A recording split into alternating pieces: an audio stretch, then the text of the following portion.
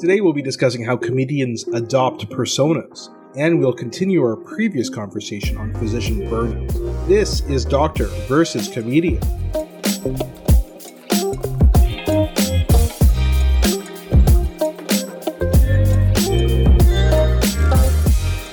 I'm Dr. Asif Doja, and this is the Doctor of Laughs. Not burnt out. Ali Hassan. Every episode, I pick a topic for Ali from comedy and entertainment, and I question him about it. Then Ali picks a topic from medicine and health and grills me on that topic. Today, we'll be discussing how comedians adopt characters or personas for comedy. And we'll be continuing our previous discussion on physician burnout, this time focusing on what we can do to address it. But before that, Ali, how you doing? Oh, I'm great. I hear you're dabbling in some movie theater viewing behavior. Yeah, never again. No, but I've saw 2 movies recently, and I was in the theater. And in Canada, at least where we live in Ontario, they have a no eating or drinking in the theater. Yeah. That's why I didn't want to do it. A movie without popcorn is no movie at all, as far as I'm concerned. 2 things I could take or leave: pizza and popcorn. If you said I can't have either of those for the rest of my life, I'd be like, yeah, that's good. Sure. But the listeners should know that as you say that, you shove a bag of Junior Mints down your throat with one hand and a bunch of raspberry jujubes in your mouth with the other hand. So it's not like you're some hero. You're a candy guy. Yeah. I'm a candy guy. Yeah, I'm a candy guy, not a salty guy. So, or am I salty? Isn't that ironic? The saltiest of my friends and just so full of sugar. Yes, there you go. Isn't that ironic? Don't you think? So, I saw Spider-Man No Way Home. And you know why I saw that? Because everyone says it's the best. Yeah. It is. It's great. My daughter went to see it, and she wanted to talk about it so much and spoiled 2 things within like 1 minute. I'm like, you got to stop talking right now. And so I'm just like, I can't wait to see this on Disney Plus. I got to go see it so she doesn't ruin it for me. So I'm blaming her. Which age daughter? Older or younger? The older one, she's 13. So she went to go see it. She's a snitch, huh? Good to know. Yeah. And this movie I suggest everybody see it. It's a ton of fun. It certainly helps if you've seen all the Spider-Man movies, including the older ones up until this one. It gives you a bit of context. And I probably really shouldn't ruin it anymore because there are so many spoilers in it. And I think it's tons of fun. I don't think everything really makes sense if you really think about it, but it's good. You know, it's already made so much money. I think it's only maybe behind Avengers Endgame now in terms of box office. And by the time this episode we're recording comes out, it may have exceeded it. So it's huge. It certainly is, I'm sure, spreading COVID around everywhere, which is what I realized from being at the movie theater. Maybe I'll tell you guys about that in a second. But then I also saw The Matrix Resurrections. And both of these movies are, I don't know if, Ali, you ever saw the South Park, when they had the member berries. Oh, yeah. Member berries? So it was like these little berries. And anyway, the plot of it is like these, they just say member, because it's like you get a high from just remembering things from your childhood. Member Care Bears? Member Jar Jar Binks? Member Chewbacca? And that's all they do. And anyway, there's like a whole series of episodes with these member berries, but it seems all these retro reboots, bringing back franchises that are 20 years old, or Spider-Man, which references, movies, since the original Spider-Man with Tobey Maguire, William Dafoe. It goes back to that and has some references to that. So I think No Way Home did it really well. And I mean, I was in a moderately busy movie theater and there was applause several times, from the people in the theater. Matrix is kind of like, I think it's like I was watching and thinking, why was this movie made? Like they do the same things with the slow motion and the, bullet time and all this stuff. And you're just like, what is going on here? I do think that Keanu Reeves looks really good. I don't know how old he is, like 50 or something now. He's probably slightly older than me, but he looks great. I know that I'm aroused every time I hear his name. That's right. Remember Keanu Reeves from like all time, always? Exactly. So this is a whole member berry like kind of movie. And, the way it came about, I guess, is Lana Wachowski's, who made the first one. Basically, the implication from watching the movie, though it's a bit more complicated if you read some interviews with her, but basically, when you watch the movie, the implication is that they were going to make a Matrix movie with or without her and her sister. And so she said, well, I'll just do it then. How dare you? Yeah, I'll just do it. So anyway, all I got to say about being in a movie theater watching movies is I'm not doing it again. Even though there's no food, you hear someone that, psht, of someone opening a pop in the movie. Why would you bring a can of pop? Just bring something that doesn't make noise. And clearly wrestling and eating and stuff like that. Oh, you're such a movie nerd. And then people walking out like without their masks on, they clearly just took it off in the movie. I'm like, yeah, forget it. I'm not going to see a movie again today. Like, I mean, yeah, whatever. Anyway, it'll be streaming for me going forward, Ollie. Or you get COVID. I've heard that's a thing people are doing. And then for 90 days, you're the strongest person on earth. That's the way they feel. People are talking a lot of stuff about antibodies. Anyway, Spider-Man Tick, Tick, Boom. I don't understand why Spider-Man plays the piano in that movie, but it does look good. No, I think you're... I know. I just like to bother the nerds. They get very upset about these things. I don't want to brag, but for the first time in my life, which is crazy. Like my parents even, like when I live with my first time in my life, second television. What? We bought a second television. Yeah. Can you believe that? Oh my gosh. Wow. I know. It's insane. For the first time in my life, we bought a second television, and we did it specifically because I finally want to I don't want to schedule time of like, what, you guys are watching this? Well, can I watch this later? Well, can't you just watch it on your laptop? Why can't you watch it on your laptop? There's a lot of that. You know what I mean? And so they're like, we don't have laptops. Oh. No, they have laptops. I don't run a fascist dictatorship in my home. The children have laptops, but they're allowed to be on screens sometimes. It's huge, man. It's huge. And it'll take a year or so, but I'll eventually set up like a proper, what do you call those? I don't even know. Home theater is what we call them. Home theater? I don't even know the lingo because I've never had it. I know, it's rough. And then you can also have people opening pops and walking around with no masks. So perfect. And that's fine, right? It'll be people related to me. What do I care? But yeah, there's never been a time. And by the way, let me just say this. Bought the TV and then found out it went on sale and the company gave me $400 back. Wow. Yeah, isn't that great? Isn't that a good feeling? Now it's like you love your TV, but then when you look at your TV and you go, man, you gave me $400 back in my pocket TV. You're the best.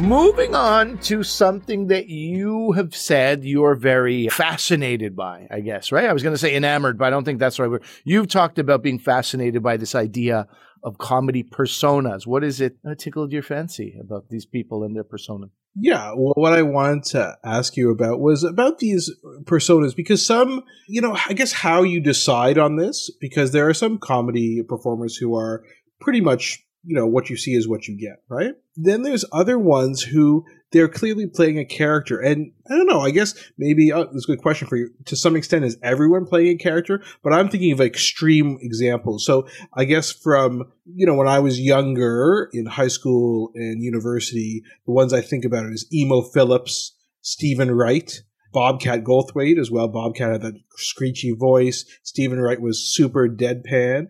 And Emo Phillips, I don't even know how you describe Emo Phillips' comedy. Like, super weird? I don't know. Like, I don't even know how to describe it. I'll always remember the last words my grandfather said to me. A truck. That's an Emo Phillips joke. It's very, very simple. I did not do the accent properly at all. It came out I didn't know you were going to mention Emo Phillips. There was a time where I could impersonate him, but masterful.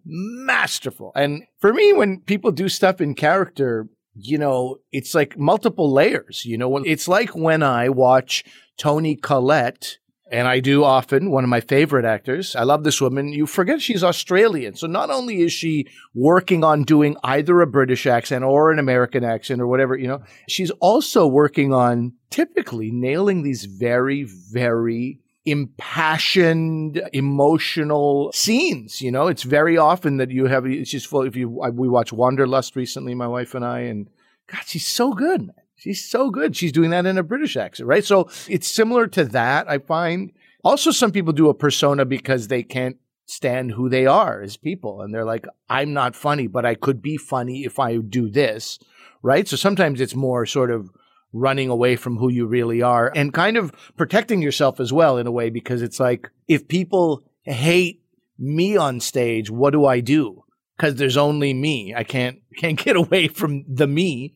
But if they hate this character, I can always say, well, it wasn't really me. So I'm still a good person. People like me. There's for sure that operating with some people when they choose to do a character. I never chose to do a character. I sort of, on the extreme of people who just are themselves, I think Mark Maron comes up as a guy who is basically himself. If you listen to the Mark Maron's WTF podcast, you hear Mark, it's him on stage. It's the same guy, just a little bit more enraged by various issues. I've heard myself, a number of times from people saying you're one of the closest people to who you are in real life to who you are on stage. And that's fine, but I definitely do have a level of respect for people who play these characters. Like you mentioned Emo Phillips, like, you're writing an act for basically a different person. It's not you. Like Emo doesn't speak that way. Emo, it's kind of, I don't know. It's quite a challenge. It's like you're a writer for someone else, basically. Yeah, and I think of it as more of these older comics.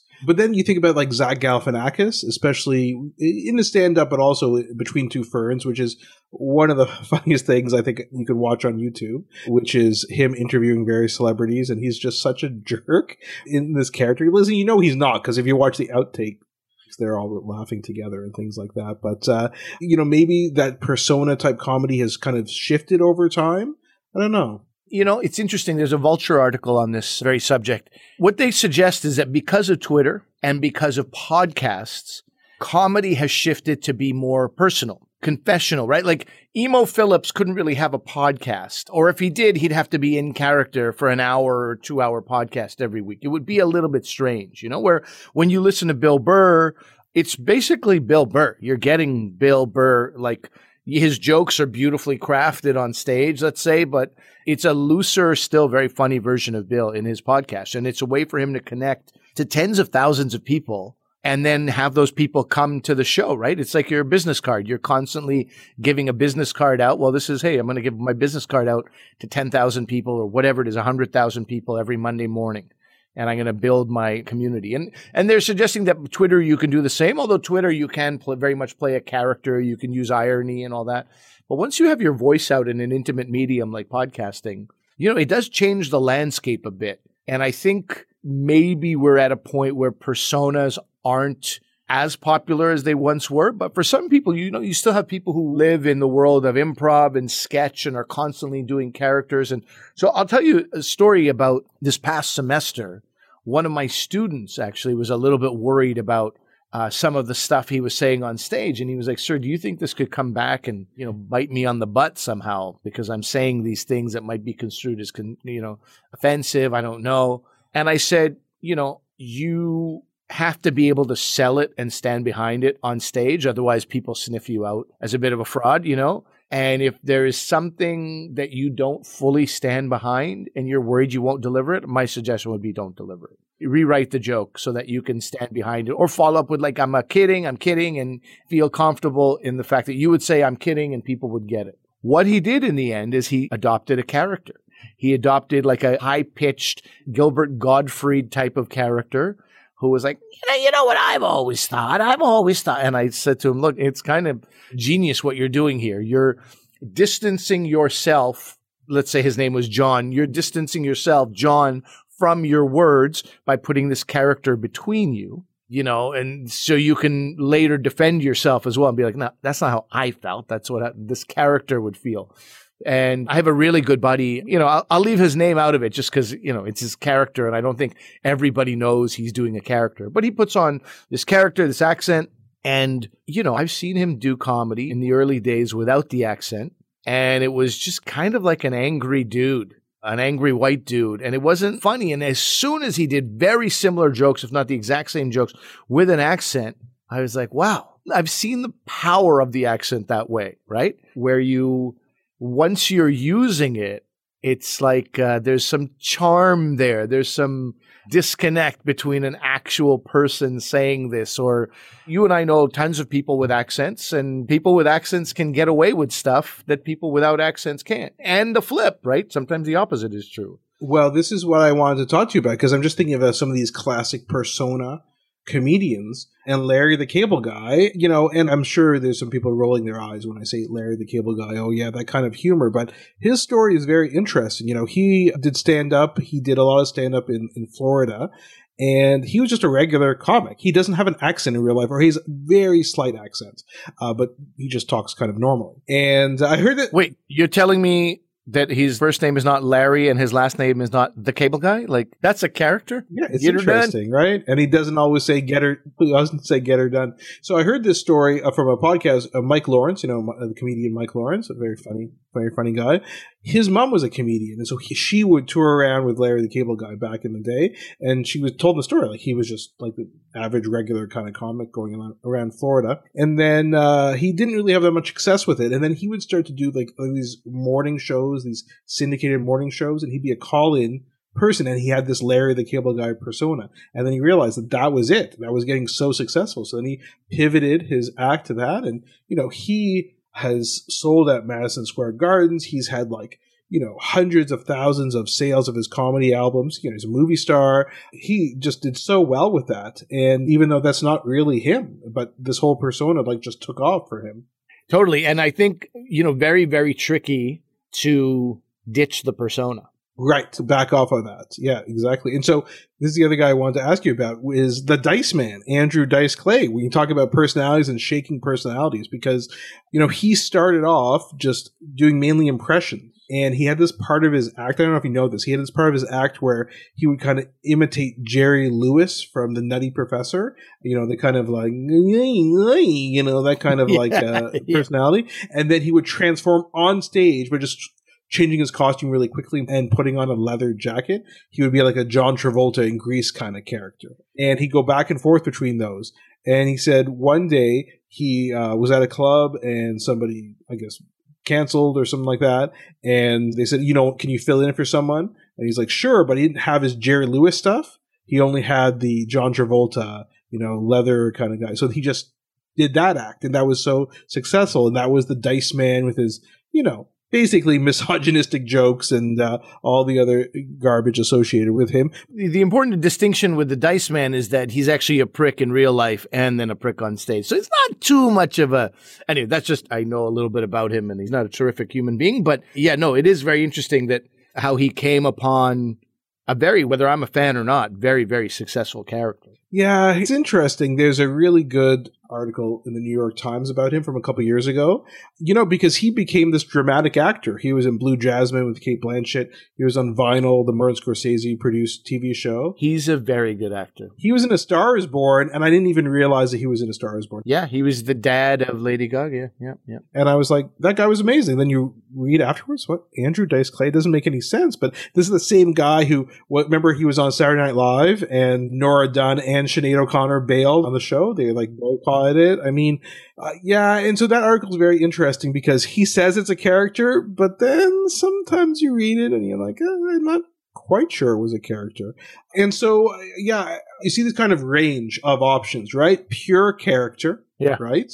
Parts of you kind of just dialed up. And that's what Anthony Jeselnik said in this Vulture article you were talking about. He says he took the idea of because he's apparently super harsh, right, on stage. He's very dark. He's very dark. Very, very funny. Masterful writer, but very dark. It's not for everybody. And he says he got that from professional wrestling. And then one day we'll talk about the similarities between wrestling, professional wrestling, and comedian, stand-up comedy especially. I know you're very excited to record that episode one day. Yeah. Yes, that's right. We're going to do that. Maybe we'll find one of your buddies who's into both. But there's no shortage of wrestling nerds or comedians. Yeah. Yes. So he took it from ravishing Rick Rude. I don't know if you remember this guy. This guy's in super good shape, Rick Rude, as a wrestler, and he would get up on there and he's going to take off his robe, and he's like, I want all you fat, out of shape Minnesota morons to keep the noise down while I take off my robe and show you what a real man looks like, and emasculating everybody. He was the ultimate heel. And so Jesselnick took that idea, you just take yourself and turn it up to 11. And all these dark, angry thoughts, he's just turning that up. I think as your progression to this kind of range of comedy, pure character, just turning yourself up. But then I'm just thinking about what you said a few minutes ago about the rise of Twitter and the confessional comedy. Now it's almost too much. Again, we've talked about this a bit before. Some of these comedy specials that aren't really funny, I think of Patton Oswalt, Annihilation, talking about his spouse who passed away, Chris Rock, Tambourine, talking about his failed marriage. And like half of these specials, they're not funny at all. And you're crying during Patton Oswalt's thing because it's so sad about what happened to his wife. And sure, Hannah Gadsby's Nanette, there was a lot of a backlash about it. But, at the end of the day, the Nanette issue is also definitely some misogyny wrapped in there too, because I think Chris Rock had also, laid a foundation with a lot of people that maybe Hannah Gadsby hadn't. A lot of people in North America didn't know who she was. I didn't see a lot of criticism of Tambourine Chris Rock specials, mainly for me. Like, I just didn't think it was that funny. I think he has some issues to work out. But looking at Patton Oswalt, it's like, everybody, it's amazing, can you believe he combined comedy with this tragedy that happened in his life? Yeah, people were criticizing Hannah Gadsby way more for the same sort of thing. So, but again, it goes to like this confessional, personal comedy. Like, if it's that personal, you have to get into some real stuff, which is not going to necessarily be that funny, right? That's just the way it is. And I don't know, like, and that's why, quote unquote, hiding behind the character can always be funny, right? The character never has a bad day. Or maybe the character's character is to always have had a bad day. You don't think of Jeremy Hotz or somebody like that. So there's value in that too. You could say hiding behind, but I don't mean that always pejoratively. Yeah, the confessional has gone into a heck of a place. I will say this, 2 quizzes for you, Asif. So 3 people in the 60s and 70s were, these are phenomenal comedians who had characters and they dropped their characters. They came on stage as something they weren't and then very much became themselves. Yeah. This I think I know, because you could think of Richard Pryor, right? He basically like emulated Cosby. That's what, and somebody told him that too. Don Rickles or Bob Hope or somebody was like, oh yeah, you must watch a lot of Cosby, something like that. And he was like, oh God, I don't want to hear that again. And then he got rid of that, and he was very much a suit and tie on Ed Sullivan when he was coming on there, and then afterwards, pretty, jean jacket and high on crack. It was a different sort of, very much more in line with his own behavior. Yes. So you will know number 2, the other guy. The other guy is, I guess, Carlin. It is Carlin, but I said there's 3. Okay, so Carlin for sure, because he was the same thing, Ed Sullivan. He's on all the late night shows. Correct. The hippy-dippy weatherman. He was kind of corny by our standards, and then came back and embraced counterculture and anti-war, and stoner lifestyle and things like that. Yeah, okay. The third one, I don't know. Number 3. Okay, yes. It's a woman, 60s and 70s, huge force to be reckoned with. I don't know. Joan Rivers, buddy. Joan Rivers. Really? I just know her from her harsher stuff. It was very non-harsh. It was very like polite, girl next door, very self-deprecating, and she flipped it all around. She's like, why am I taking a huge crap on myself? I'm going to make fun of people in the audience. But she always did it with the knowledge that I also make fun of myself, so don't you. Yeah, she still does that, obviously. Yeah, don't worry about that. Well, she's passed away now, but yes, she did that too. Yeah, no. And I think we've talked about her before when we talked about Hacks, which is so inspired by her. I love Joan Rivers. I think she is, I think she was so funny and one of the greats of comedy. Yeah, those are great examples, yeah. If you're interested in looking up characters, we've mentioned some of these. Anthony Jeselnik is something, very unique. People will say that Sarah Silverman is playing a character up there. Zach Galifianakis on stage is phenomenal. If you don't know who Emo Phillips is, I encourage you to look. He's one of the most bizarre and yet brilliant comedy performers of all time, I would say.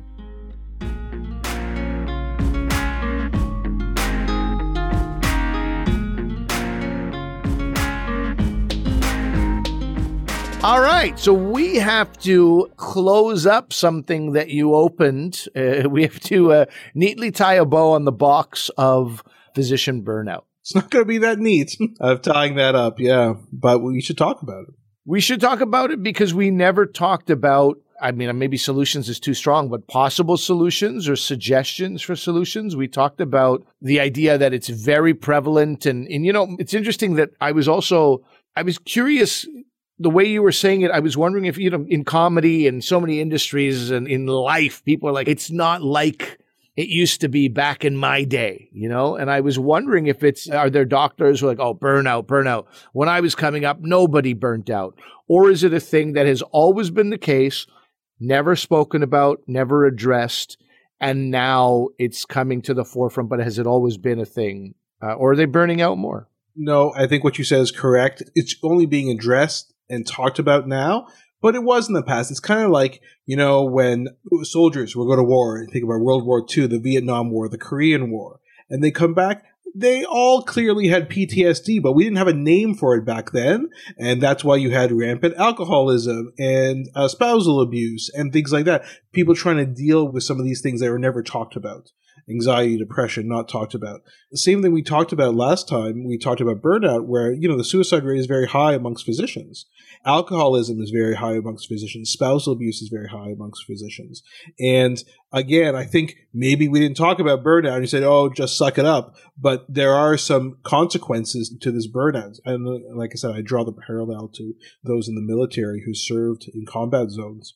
But in terms of what we can do about it, you can think about... And also tell me who the we is. Are we basically... Does the responsibility now fall on hospital administration? And is it a top-down thing? Or are there more? Who else is involved in this? Perfect. That's exactly what I want to talk to you about. Because it's both, right? It's individuals and organizations.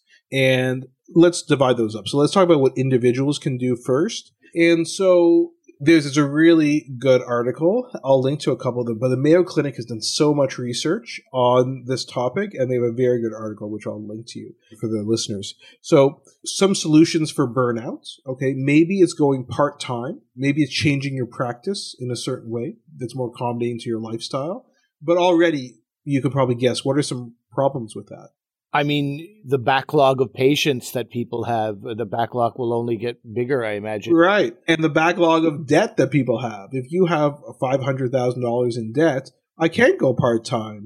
Some people also suggest informed specialty choices. So some people, I won't name the specialties because I don't want to denigrate anybody, but there are ones that are called lifestyle kind of specialties, right? Where you have a better lifestyle, better on-call. Radiology, anesthesiology. You didn't say anything. I didn't say anything. I didn't say anything like that. And then they're like, maybe do some training for people. This is again at the individual level, some efficiency and skills training. When we first introduced our electronic medical record, nobody at work knows this except for the one guy who's the physician in charge of the computer systems and things like that. You had a breakdown and you cried? No, it's the opposite. He knocked on my door. He shall remain nameless, but I bet he works with me, knows what I'm talking about. A good friend of mine. And he knocked on my door. He said, I have something to tell you, Asif. We implemented the electronic medical record, and they can gauge how quick people are at performing a certain task, entering orders, writing a note and things like that. And they're like, guess who is the most efficient in this hospital in terms of physicians? Not you. You're one of the slowest. Me. No. Me. No. I am amazing because it's not typing out your note. I take forever for that. I'm a horrible typer.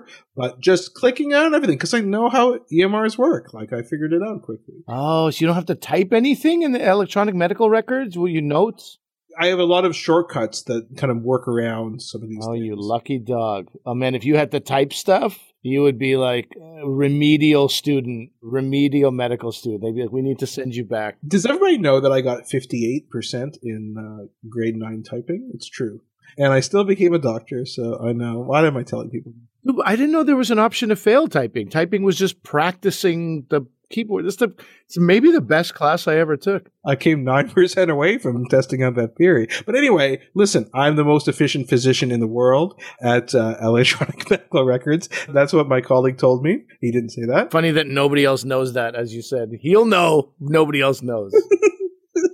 Efficiency, skills, training. So that's useful, right? So maybe you can teach, or I could teach, say at my hospital, people, okay, here's how you become more efficient with the EMR. That's another thing that people can do, or learn to prioritize, right? Like some of my friends, they only check their email 2 or 3 times a day, unlike all of us who are constantly on our phones. They set aside time to do email and they prioritize. Other things you can do, try and attend to your self-care, you go for vacations, go for massage, things, things like that, things that help you relax, yoga, learning coping strategies, things like mindfulness. I don't know if you're into mindfulness, but a lot of people talk about mindfulness.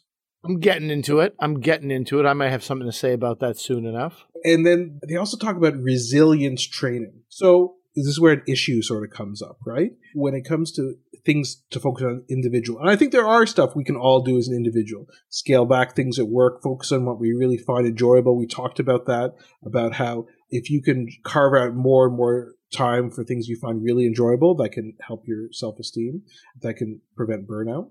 Well, I'm already concerned about this idea that, okay, you're burnt out as a physician. You got way too much work. You're overwhelmed. You just gave me a list of solutions such as, cutting things, balance, prioritizing, cutting down your schedule, how much you work.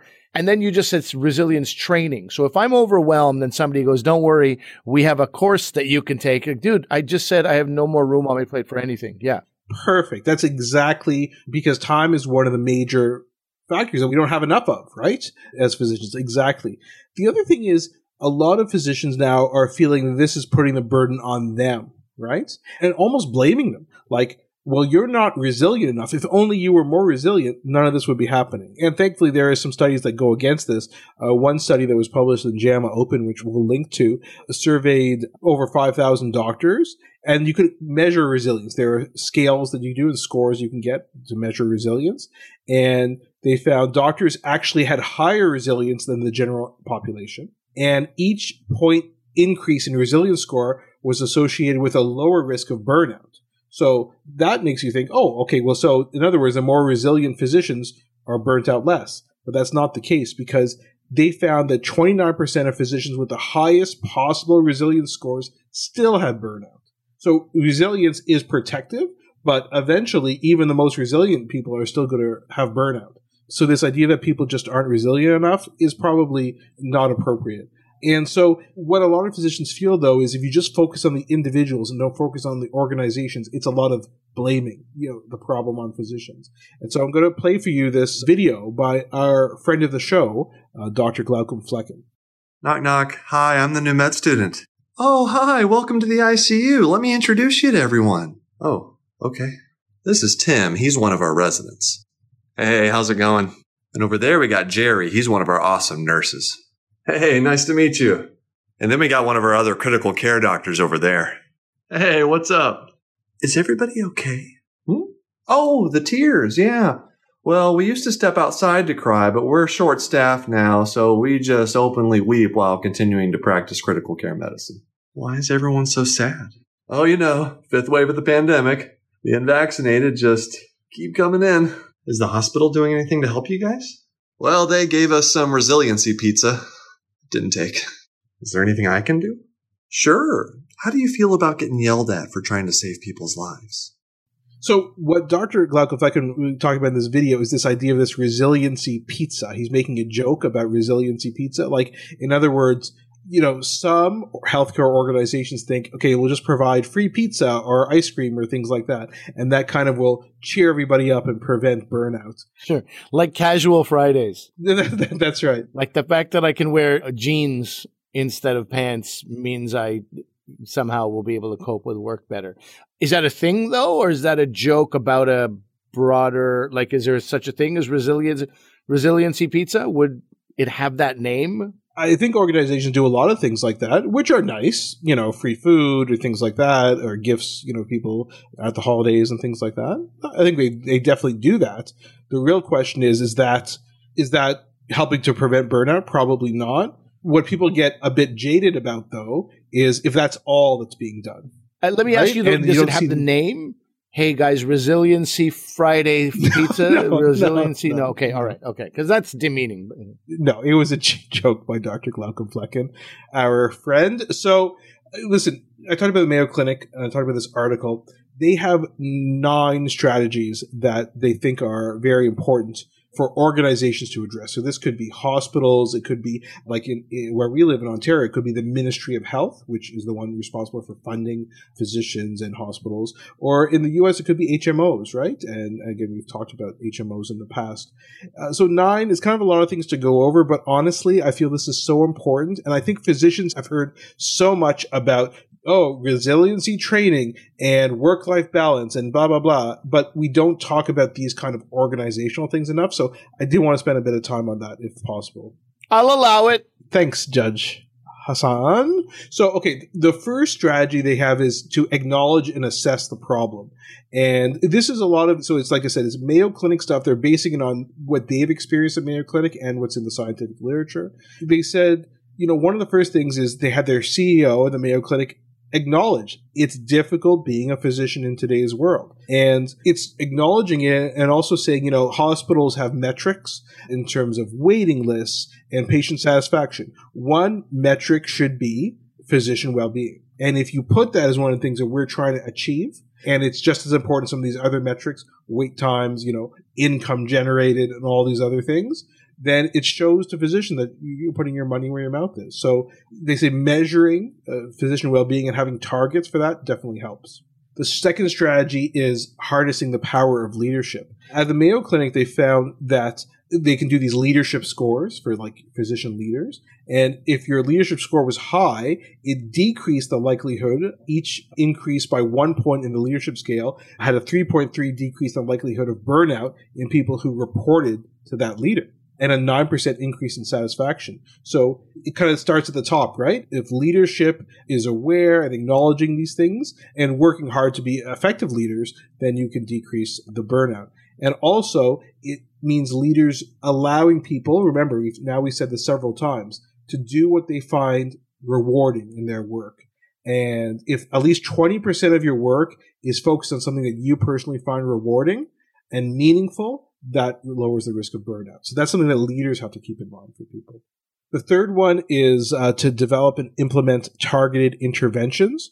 So what they would do at the Mayo Clinic, for example, they do surveys, burnout surveys, which exist in the whole organization, and they target specific areas where there was a high risk of burnout.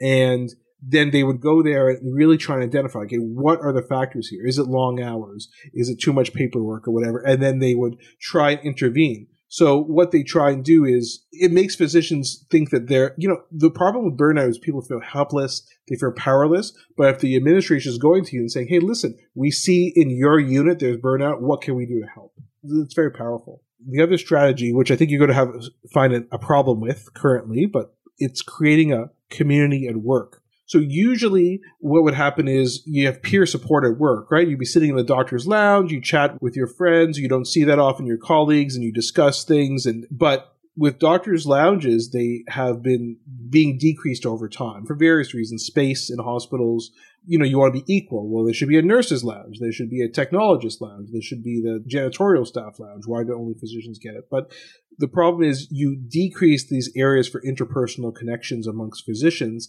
and then they have other things that they're worrying about, seeing patients or things like that, so they don't get this downtime to kind of feel like they're part of a community. And in the Mayo Clinic example, they had dedicated meeting areas with free fruit and beverages, computer stations, lunch tables, some food for purchase for their physicians and administrators. And they found that was a very popular model, and they expanded to all the different kind of Mayo Clinic campuses. So they suggest doing something like that to help interaction. But what's the problem right now in the pandemic? Everything's virtual, right? So I didn't know you were waiting for me to say, yes, everything's virtual? Everything's virtual, just like our podcast. It's all virtual. So this is the problem, right? And you can sense maybe that's why burnout is so much higher, because you don't even get a chance to see your friends. And everybody I know at work has the same interaction.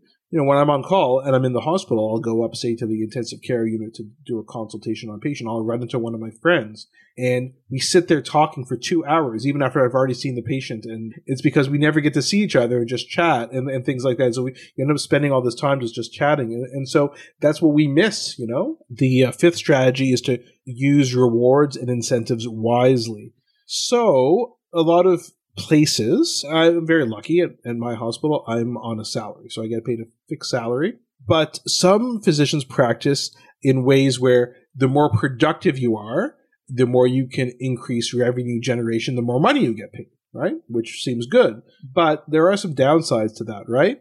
How can you increase your productivity and your money that you make? You could shorten the time you spend with a patient. You could maybe order more tests or procedures. That's more of a U.S. thing, because that's one of the income generation things, is ordering tests and things like that. But again, it's less for Canada. Or working longer hours. So two of those things, ordering more tests or procedures, is probably not that good for the patient. You don't want to do things unnecessarily. spending less time with the patient. No patient wants that. And working longer is bad for you. So maybe people have to, these places where they're kind of based on productivity, you got to change the way you look at incentivizing work. And you're incentivizing people to overwork, right? Maybe you're overworking due to debt or doing some of these things that aren't in the best interest of the patient. So one solution is salaries, as we talked about. Another one is more flexibility. When you work, what hours you work, and things like that. The sixth one is aligning values and strengthening culture. So you could do surveys of physicians, and a lot of organizations do this, where you say, every organization, whether it's a hospital or HMO, has a mission statement. This is our mission, to provide treatment for patients, et cetera, whatever the mission statement is. But you want to make sure that your values are aligning with what you're doing and the perceptions of the physicians, right? And surveys to make sure that's going on is good, because if there's a discrepancy felt between the mission of the organization and how the physicians are feeling, that's going to contribute to burnout. A few more things. The seventh one is to promote flexibility and work-life integration. So now we're talking about this work-life integration. Physicians are nearly twice as likely to be dissatisfied with work-life integration as U.S. workers in any other field. And part of that is work hours. 45% of physicians work more than 60 hours a week. And only about 10% of workers in other fields work more than 60 hours a week. So again, we talked about adjusting work hours, maybe reducing days that you work, and reducing professional work hours can help individuals recover from burnout. That's been shown through scientific studies. Maybe you want to work longer one day, shorter on other days. I think these are all useful things. And to be honest with you, here's a good thing about the pandemic. I know there's been a lot of negative things to be said about it, but for example, because we now have virtual visits, right? If I want to book a patient in the clinic, I had my set clinic days, and sometimes it's hard to see a patient outside of those clinic hours. But when I'm doing virtual visits that I can take from anywhere, suddenly I have a lot more flexibility in my day. True, but it's hard for me to show you my rash online. No? But no, dude, telemedicine for dermatology is huge. Is it? Okay. Yeah, we should ask your friend who's the dermatologist. But yeah, no, for sure. So as long as you have a good camera, then it usually works. Phone calls don't help as much for dermatologists. And institutions should also look at things like, and this is especially true in the U.S., vacation benefits, so paid vacation, right? A lot of physicians don't have paid vacation. If you take vacation, it's on your own dime because you're self-employed. The problem with that is that it encourages people to not take vacation and be rested. Coverage for life events like illness or death in the family and a birth of a child, right? Still in the U.S., 6 weeks is typical maternity leave for a woman. And, whereas you could take a lot longer in Canada. So these are things that need to be considered. But if a place is what we call a fee-for-service place, or you just kind of, if you're not working, you're not making money, then you're not inclined to take time off for something like a birth of a child. Because some practices, they discourage you taking vacation so you can make more money. And that's really short-sighted. You probably should stop doing that. So the eighth strategy is to provide resources to promote resilience and self-care. So that's what we were talking about before, all those individual level things that we talked about before. So provide those courses and things like that. But as we talked about, and I'll just quote from the article because I think it's really important what they say. When individually focused offerings are not coupled with sincere efforts to address the system-based issues contributing to burnout, this approach is typically met with skepticism and resistance by physicians.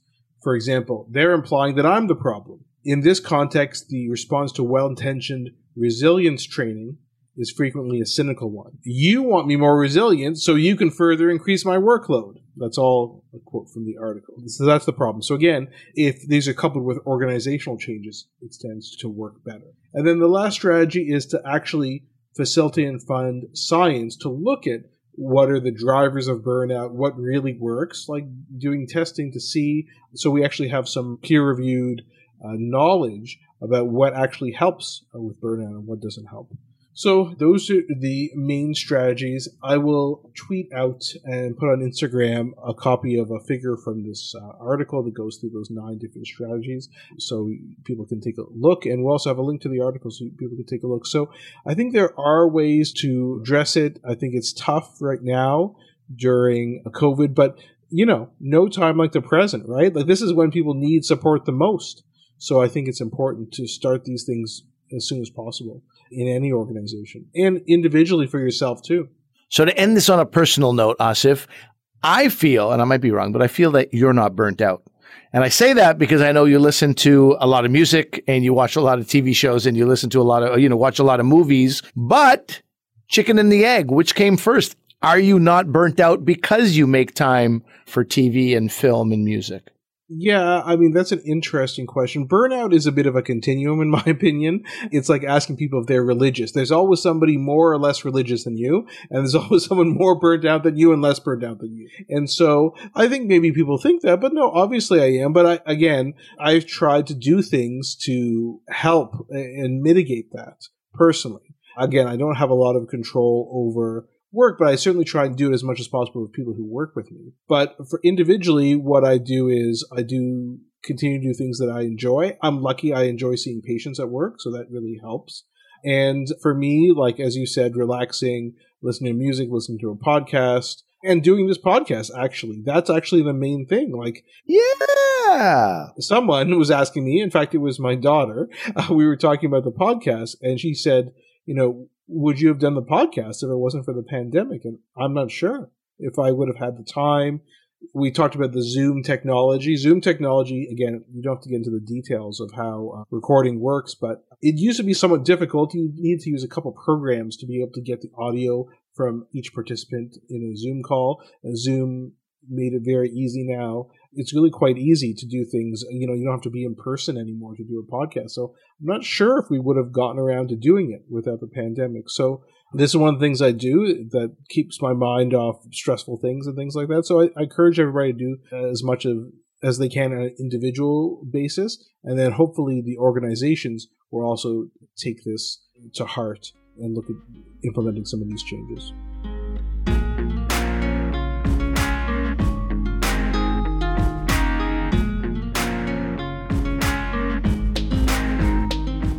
All right, we'll leave it there for today. Thank you for listening, everybody. We are available on many, many different platforms. Yeah, we're on lots of things. We're on YouTube, we're on Apple Podcasts, and Spotify. So that's actually one thing I want to mention. Spotify now has a rating system. They just came out with it in the past month. So if you listen to us on Spotify, please rate our podcast. Of course, there's still discussion about how that's going to affect the rankings on Spotify and things like that. But as Spotify becomes more and more of a podcast player in the world, it's very important. So please remember to rank us on Spotify if you listen to us there. And reach out to us, Dr. V Comedian, on Twitter, Instagram, Facebook. We're also available by email, drvcomedian@gmail.com. Let us know about any topics. Let us know what you thought about this episode. And remember that although I am a doctor, I am not your doctor. Medical issues we talk about are for your interest and information only, and they're not medical advice. Please consult your medical professionals for actual medical advice. Thanks for listening. Thanks. Bye.